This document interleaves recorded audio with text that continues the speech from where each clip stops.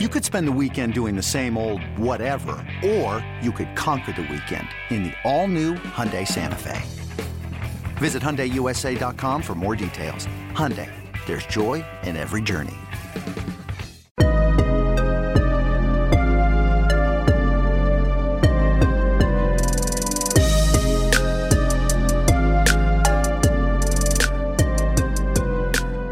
Y este es el Corte 4 Podcast. Saludos a todos. Twitter, Instagram, corte4.com. Nos pueden buscar allí, Corte 4. Yo soy Cristian Fuentes y conmigo están los compañeros Daniel y Amanda. Saludos. Saludos, Cristian. Saludos, Daniel. ¿Cómo se encuentran? Todo muy bien, Amanda, gracias. Saludos, Cristian, y saludos a nuestra audiencia. El patrón a favor de Daniel continúa. Continúa. Ya mismo va a tener a todo el line-up de cubanos. La fila de cubanos continúa y en esta ocasión con nosotros tenemos un campeón jonronero de los Reales de Kansas City con nosotros, Jorge Soler. Saludos, Jorge. Saludos, ¿cómo están? Todo muy bien. Aquí estamos contentos de tenerte en el programa. Y Daniel más también. Contento, yo estoy más contento. Un placer estar con ustedes. Jorge, tú sabes que hemos tenido varios cubanos aquí, entonces ya empiezan a mirarme con mala cara estos muchachos. Sí, definitivo. Entonces ellos se creen que yo soy el que consigo que los cubanos vengan, pero yo no tengo culpa. Imagínate. Todos son bienvenidos, que conste. Brazos abiertos. Pues qué bueno. Jorge, quiero empezar, ¿verdad? Porque a mí me han comentado que el compañero tuyo, Alberto Mondesí, te dice Micha, y que eso tiene que ver con tu artista favorito. Para los que no sepan, ¿verdad? Háblanos un poco de eso. Sí, Mondi y Maldonado fueron los que me empezaron a decir Micha por el cantante cubano. Yo siempre escucho las canciones de él, y un día me cogieron los audífonos, y me dan que te escuches, y lo escucharon a él, y yo, sí, pero ellos me dijeron, sí, pero yo lo conozco, y yo, sí, ese es Micha.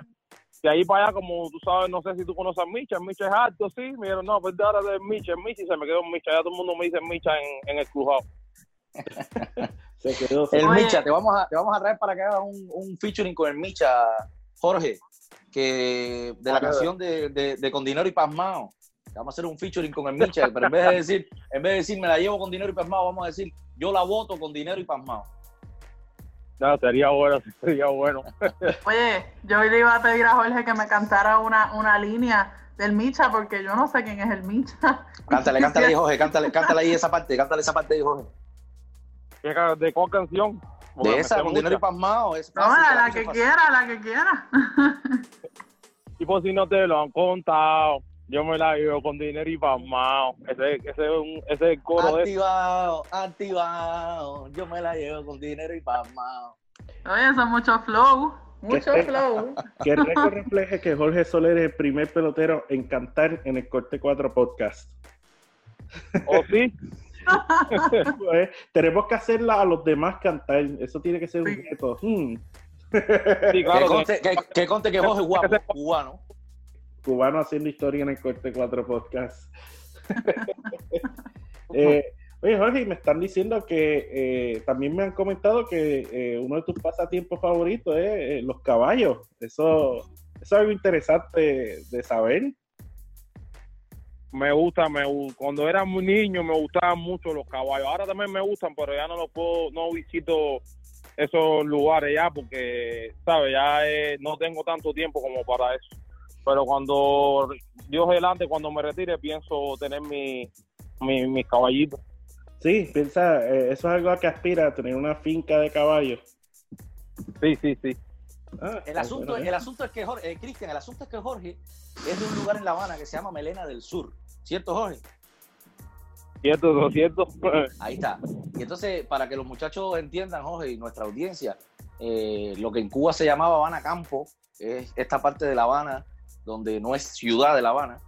Y entonces Jorge, en este lugar donde vivía, en este poblado, pues ahí seguramente nació su amor por los caballos. Y ya tendrás un establo, Jorge, tranquilo, ya tendrás un establo, poco a poco. Muy bien.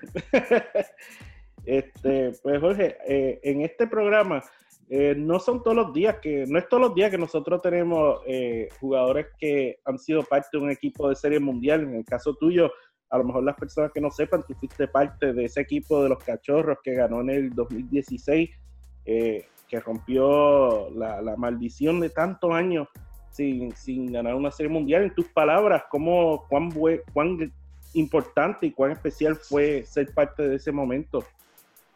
Bueno, fue una de las cosas más importantes que me ha pasado en mi carrera y fue una experiencia inolvidable. Aquellos momentos fueron desde que ya estábamos acabándose la temporada para empezar los playoffs, la energía que tenía el equipo, era una cosa fabulosa. No, ¿sabes? No puedo explicarte qué bueno era estar ahí en ese ambiente. O ya no, siempre el crujado siempre se hablaba de ganar, nunca de perder, nunca, eso no existía. Cuando perdíamos era raro en la temporada regular. Sí, fue un gran año de verdad. Te iba a preguntar, Jorge, te iba a preguntar, Jorge, un poquito más atrás de la Serie Mundial, ya que estamos hablando de los Cachorros, ¿no? Cuéntanos acá en el podcast cómo fue el primer turno al bate de Jorge en Grandes Ligas. Tenemos entendido que conectaste jonrón. ¿Cómo fue eso? Cuéntanos cómo te sentiste la primera vez que te paraste en un estadio de Grandes Ligas y conectaste ese jonrón en tu primer turno. Bueno, estoy en Cincinnati y me llamaron obviamente para Grandes Ligas. Estaba un poco presionado, pero a la misma vez estaba bien contento. Tenía estas dos cosas, presionado, pero estaba bien contento porque me habían subido a Grandes Ligas, ya estaba en lo que ese era el sueño mío, uno de mis sueños, jugar Grandes Ligas. Y estaba ahí, y primer turno estaba presionado, me tiraron un picheo, una recta por ahí, y salió el palo ese. Cuando salió el palo, yo, qué felicidad, no sabía. No te lo creías. Sí, el Great American Ballpark no aguanta el poder de Jorge Soler. Y el jonrón fue por el mismo center field.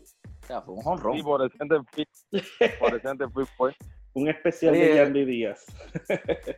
¿Y tenías algún familiar en ese juego que te fue a ver o no? Mi papá ¿Sí? Estaba ahí. Tu papá que además se llama Jorge Soler también. Desde niño, desde que yo tenía 7 años, mi papá es el que iba para la pelota, para donde quiera que sea conmigo. Yo te decía, Jorge, tu papá se llama Jorge Soler también. Sí. Ah, ok, perfecto. No, es que nos preguntábamos aquí por qué. Yo me llamo Jorge Carlos Soler, yo tengo segundo nombre. Por eso y él se llama Jorge Soler. Sí. Esa era la pregunta. ¿Por qué no era Jorge Soler Jr.? Es porque tú eres Jorge Carlos. Sí, por aquí como acuérdate que se quita el segundo nombre, ya Jorge Soler. Pues eso es más sencillo que Lourdes Junior Gurriel. O bueno, el de Edwin Encarnación, ¿cuál era? El Pidio, sí. Ese es el segundo nombre de Edwin Encarnación, Jorge. Y tú sabes lo que significa eso para un cubano, sí. Lo que significa el Pidio. ¿El Pidio? Sí, así mismo, así se llamaba el padre de Edwin. Para que se lo comentes cuando lo veas durante la temporada, cuando juegues contra los White Sox. Seguro que están en la liga. Están en la liga rivales divisionales, así que van a chocar varias veces.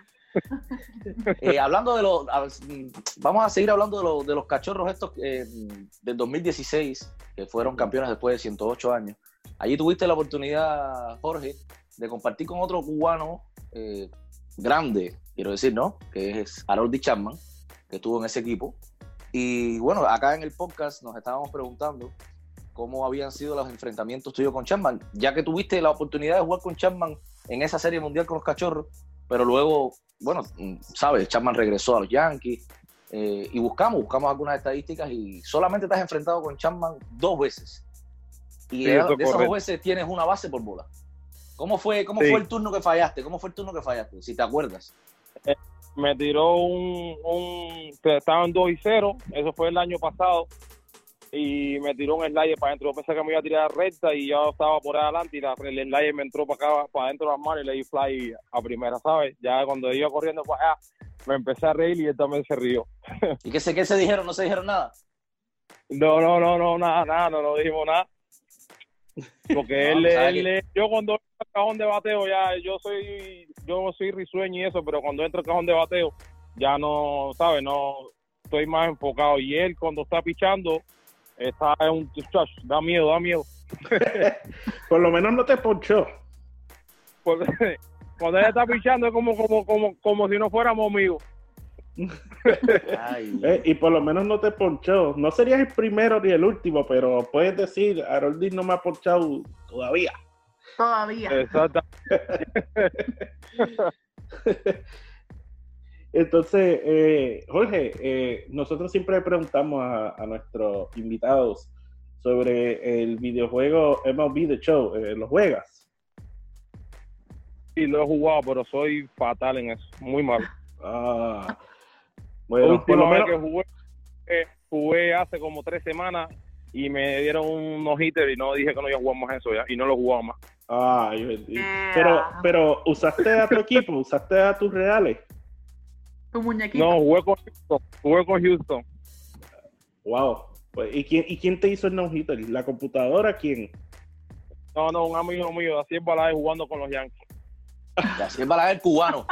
Mira, aquí la pregunta, Jorge Soler, mira, déjame explicarte algo. La pregunta aquí iba para que dijeras que habías jugado con los Yankees. Oh, Lo que sí, pasa no. Lo que pasa es que no se dio, porque es que Cristian es fanático de los Yankees.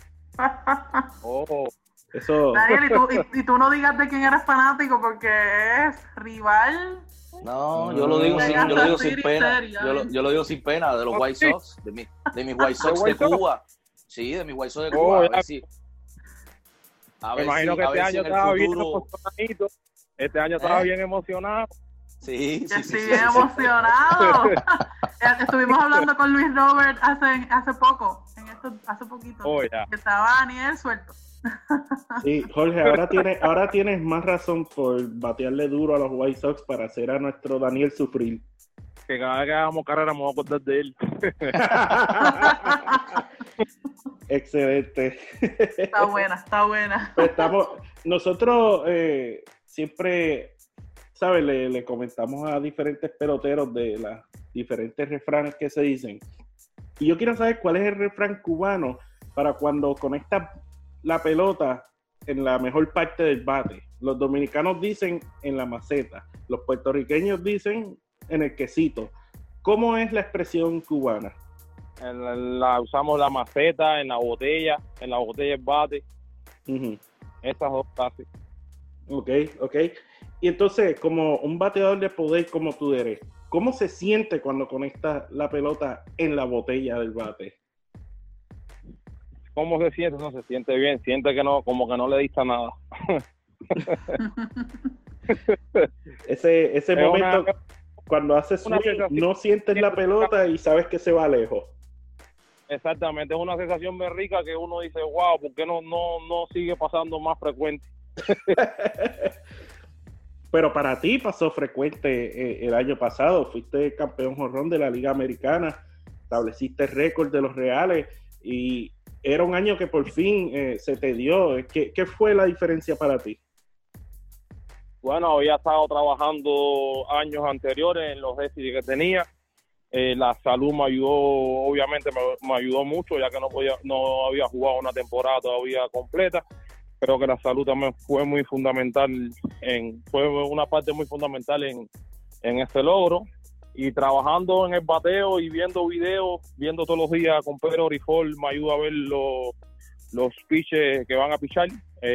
Como una hora antes del juego, siempre estamos ahí como unos 10 minutos ahí estudiando el pitch para saber más o menos el plan que él quiere hacerme a mí.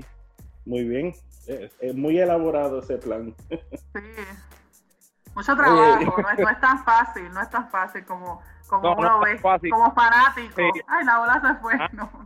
Antes yo iba a batear, pues decía, que la tire por ahí que yo le voy a dar. No funciona. No funciona así es.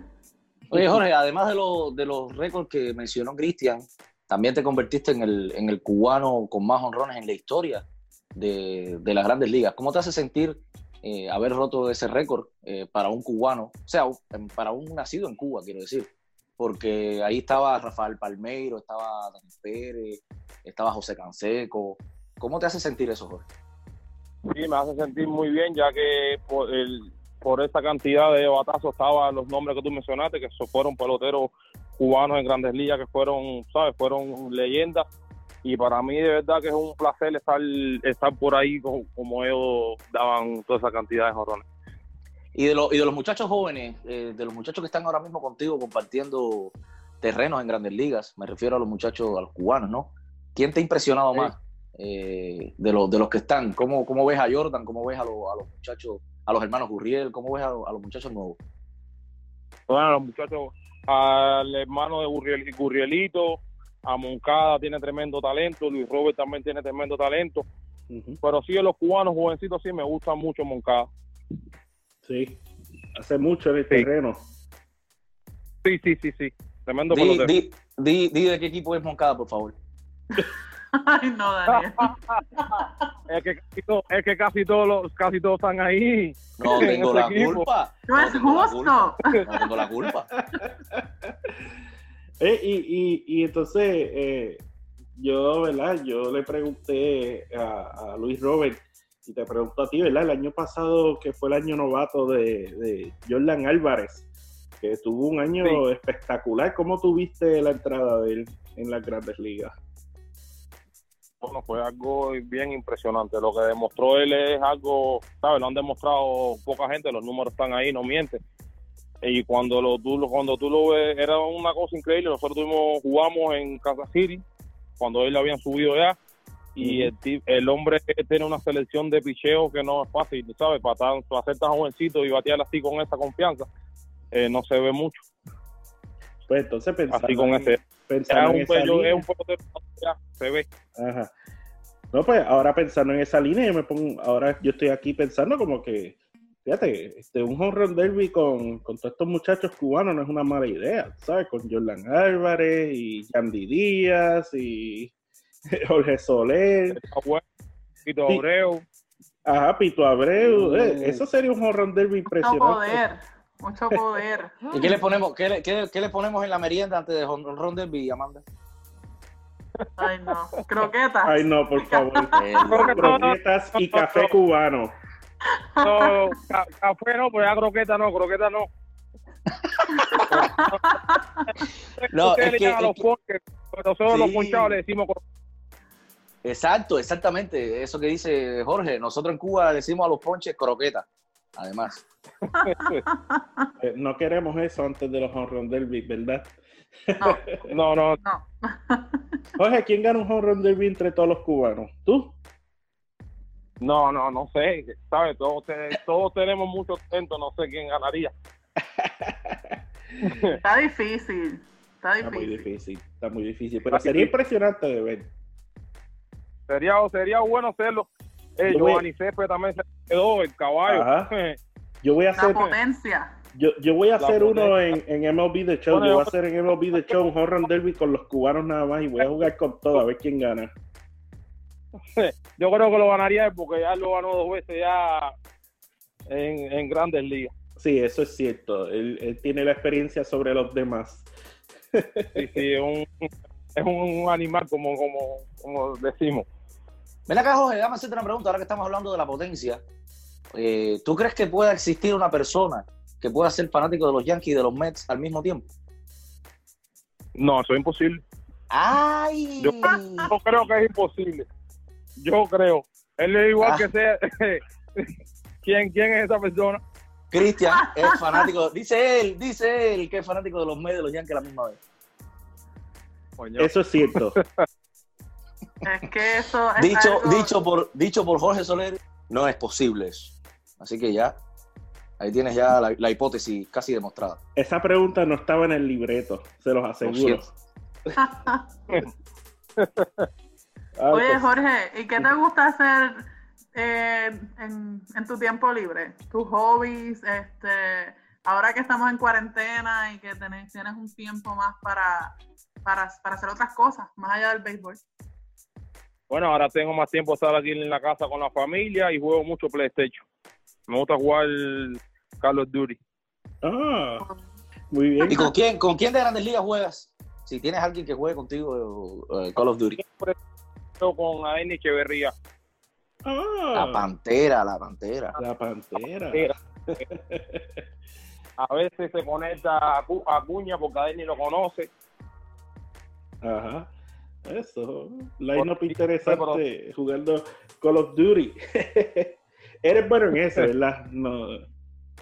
Más o menos. Más o menos. Eres mejor en ese que en MLB The Show.